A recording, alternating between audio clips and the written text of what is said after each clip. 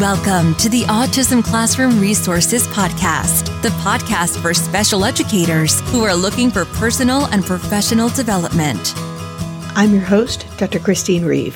For more than 20 years, I've worn lots of hats in special education, but my real love is helping special educators like you. This podcast will give you tips and ways to implement research-based practices in a practical way in your classroom to make your job easier and more effective.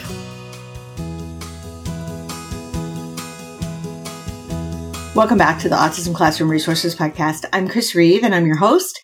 We are in the midst of a series of bite-sized episodes on the elements of instruction. These are elements of instruction broken down from simple instructional loops of each opportunity to answer or respond to a direction.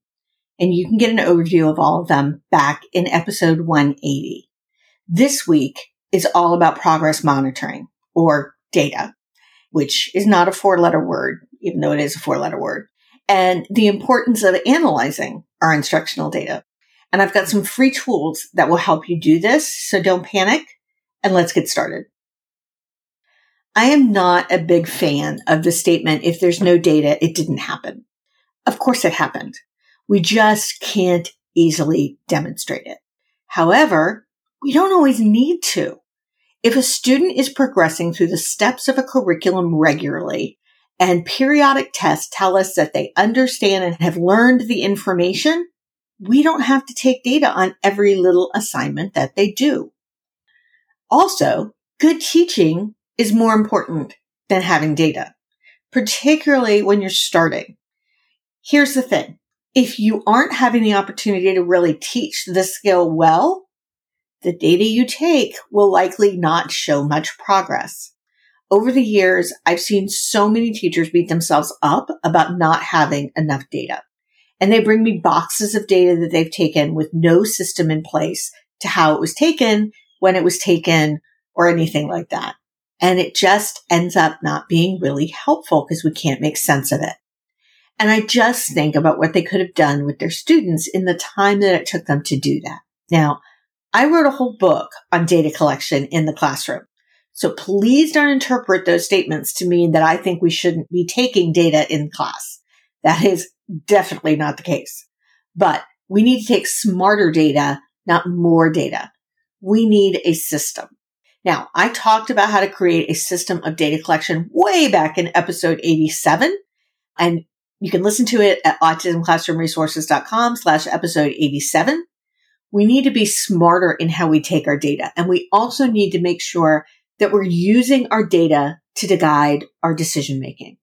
That means we need to summarize our data, analyze it, and make changes to our instruction. That is what makes it true progress monitoring. The idea behind any form of progress monitoring is that you're using students' performance to guide how you teach.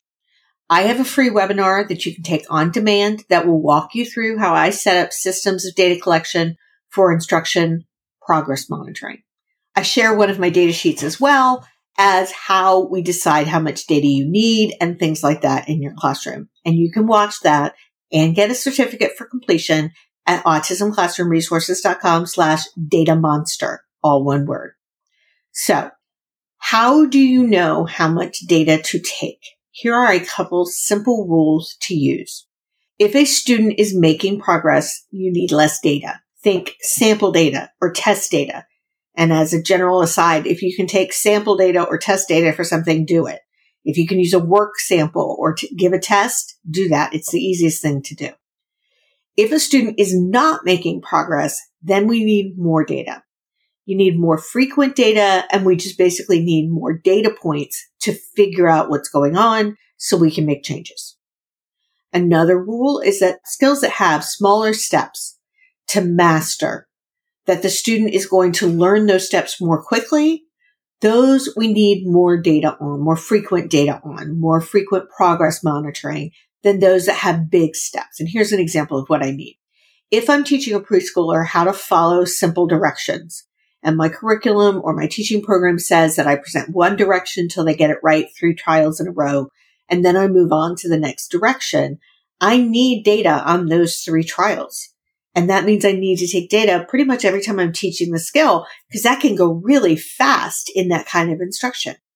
A sample of data won't help me if I take it Monday and we don't take another until the end of the week. And if they got it on Tuesday, then they have over practiced that skill and we're going to have to unteach it before we move on. Whereas we would have moved on much faster if we'd been taking data every day. On the other hand, if I'm teaching a skill that requires 80% accuracy on a weekly test before we move on to the next skill in the curriculum, I just need the weekly test. I don't need more data than that. Unless the student is struggling with the concepts and failing the test, then I might need to up the data and see what's happening and monitor it more closely. And finally, the third rule that I want to talk about today is that if you don't review your data, it really doesn't do you any good for progress monitoring because you aren't actually monitoring it. Just taking the data doesn't help. Yes, it gives some level of documentation that you've implemented things, but it isn't the reason that we take data. You need to set up systems for analyzing your data. And that also doesn't have to take over your life, but it does take getting into some habits to make it work. And I talk all about how to set up a system for analyzing your instructional data in episode 88. So autismclassroomresources.com/episode 88 will get you to that so you can read or listen. In addition, it's helpful to analyze your data and compare it to your expected progress. Say for when they're supposed to master the skill on the IEP and compare whether or not their progress is meeting it. I've got a free Google Sheet or an Excel spreadsheet, whichever you prefer, that you can download that can be used for a lot of different kinds of data, but I created it for analyzing sample data that I take with my naturalistic data sheet, which I talk about in the free webinar that I mentioned earlier. Each week, you put in your sample data of how many opportunities the student correctly completed the target skill and how many opportunities he had to complete it. And then it graphs it for you.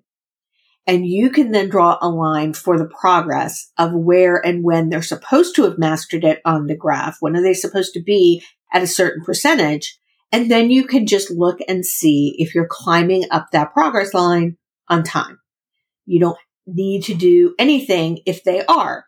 Your progress monitoring in that case is telling you that what you're doing is working.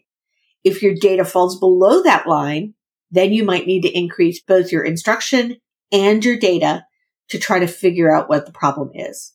Now, if you're in the Special Educator Academy, we have a whole course on taming the data monster that walks you through each of these situations. In addition, we have a tool to interpret the data and decide what to do when the student isn't making the progress that you need. It's kind of like a cheat sheet for analyzing data. And it just so happens that October, when this episode is airing, is data month in the Academy. So all these resources are up front, as well as there are editable versions of my behavior and instructional data sheets there as well. So if you're listening to this in October, come join us at specialeducatoracademy.com. You can actually come join us whenever you'd like. The data course will always be there. We just happen to be focusing on data collection this month. And if you want to get the data sheets as part of your membership, sign up at the top of the page where it says, want to skip the trial? The free products don't kick in until the trial is over, so I don't want you to miss those. But you will have access to the data course no matter when you join, and the data resources and more. And if the Academy isn't for you, I'll link to the data sheets in the show notes in my store, as well as the 2 free tutorials and Excel and Google Sheets that you can analyze your data for free. And I'll also make sure that there's a link to the free data webinar as well. So your action plan or action activity for this episode is to look at your data collection and see if you are consistently analyzing your data that's collected, or if that's something that you feel you might want to tweak a little bit to make it less overwhelming. Thanks so much for tuning into this episode. Next week, I will be back to talk all about learning readiness skills and what that even means. If you found this episode helpful, I would love it if you would share it with a friend or a colleague, or hop over to Apple Podcasts and leave a review of the podcast itself. I always love to hear from listeners with their thoughts about episodes as well. So feel free to DM me on Instagram or tag me with this episode if you're listening to it and it's working for you. And you can always find me on Instagram at Autism Classroom Resources. Have an amazing week, and I hope to see you back next week. Thanks so much for listening to today's episode of the Autism Classroom Resources podcast. For even more support, you can access free materials, webinars, and video tips inside my free resource library. Sign up at autismclassroomresources.com/free. That's FREE, or click the link in the show notes to join the free library today. I'll catch you again next week.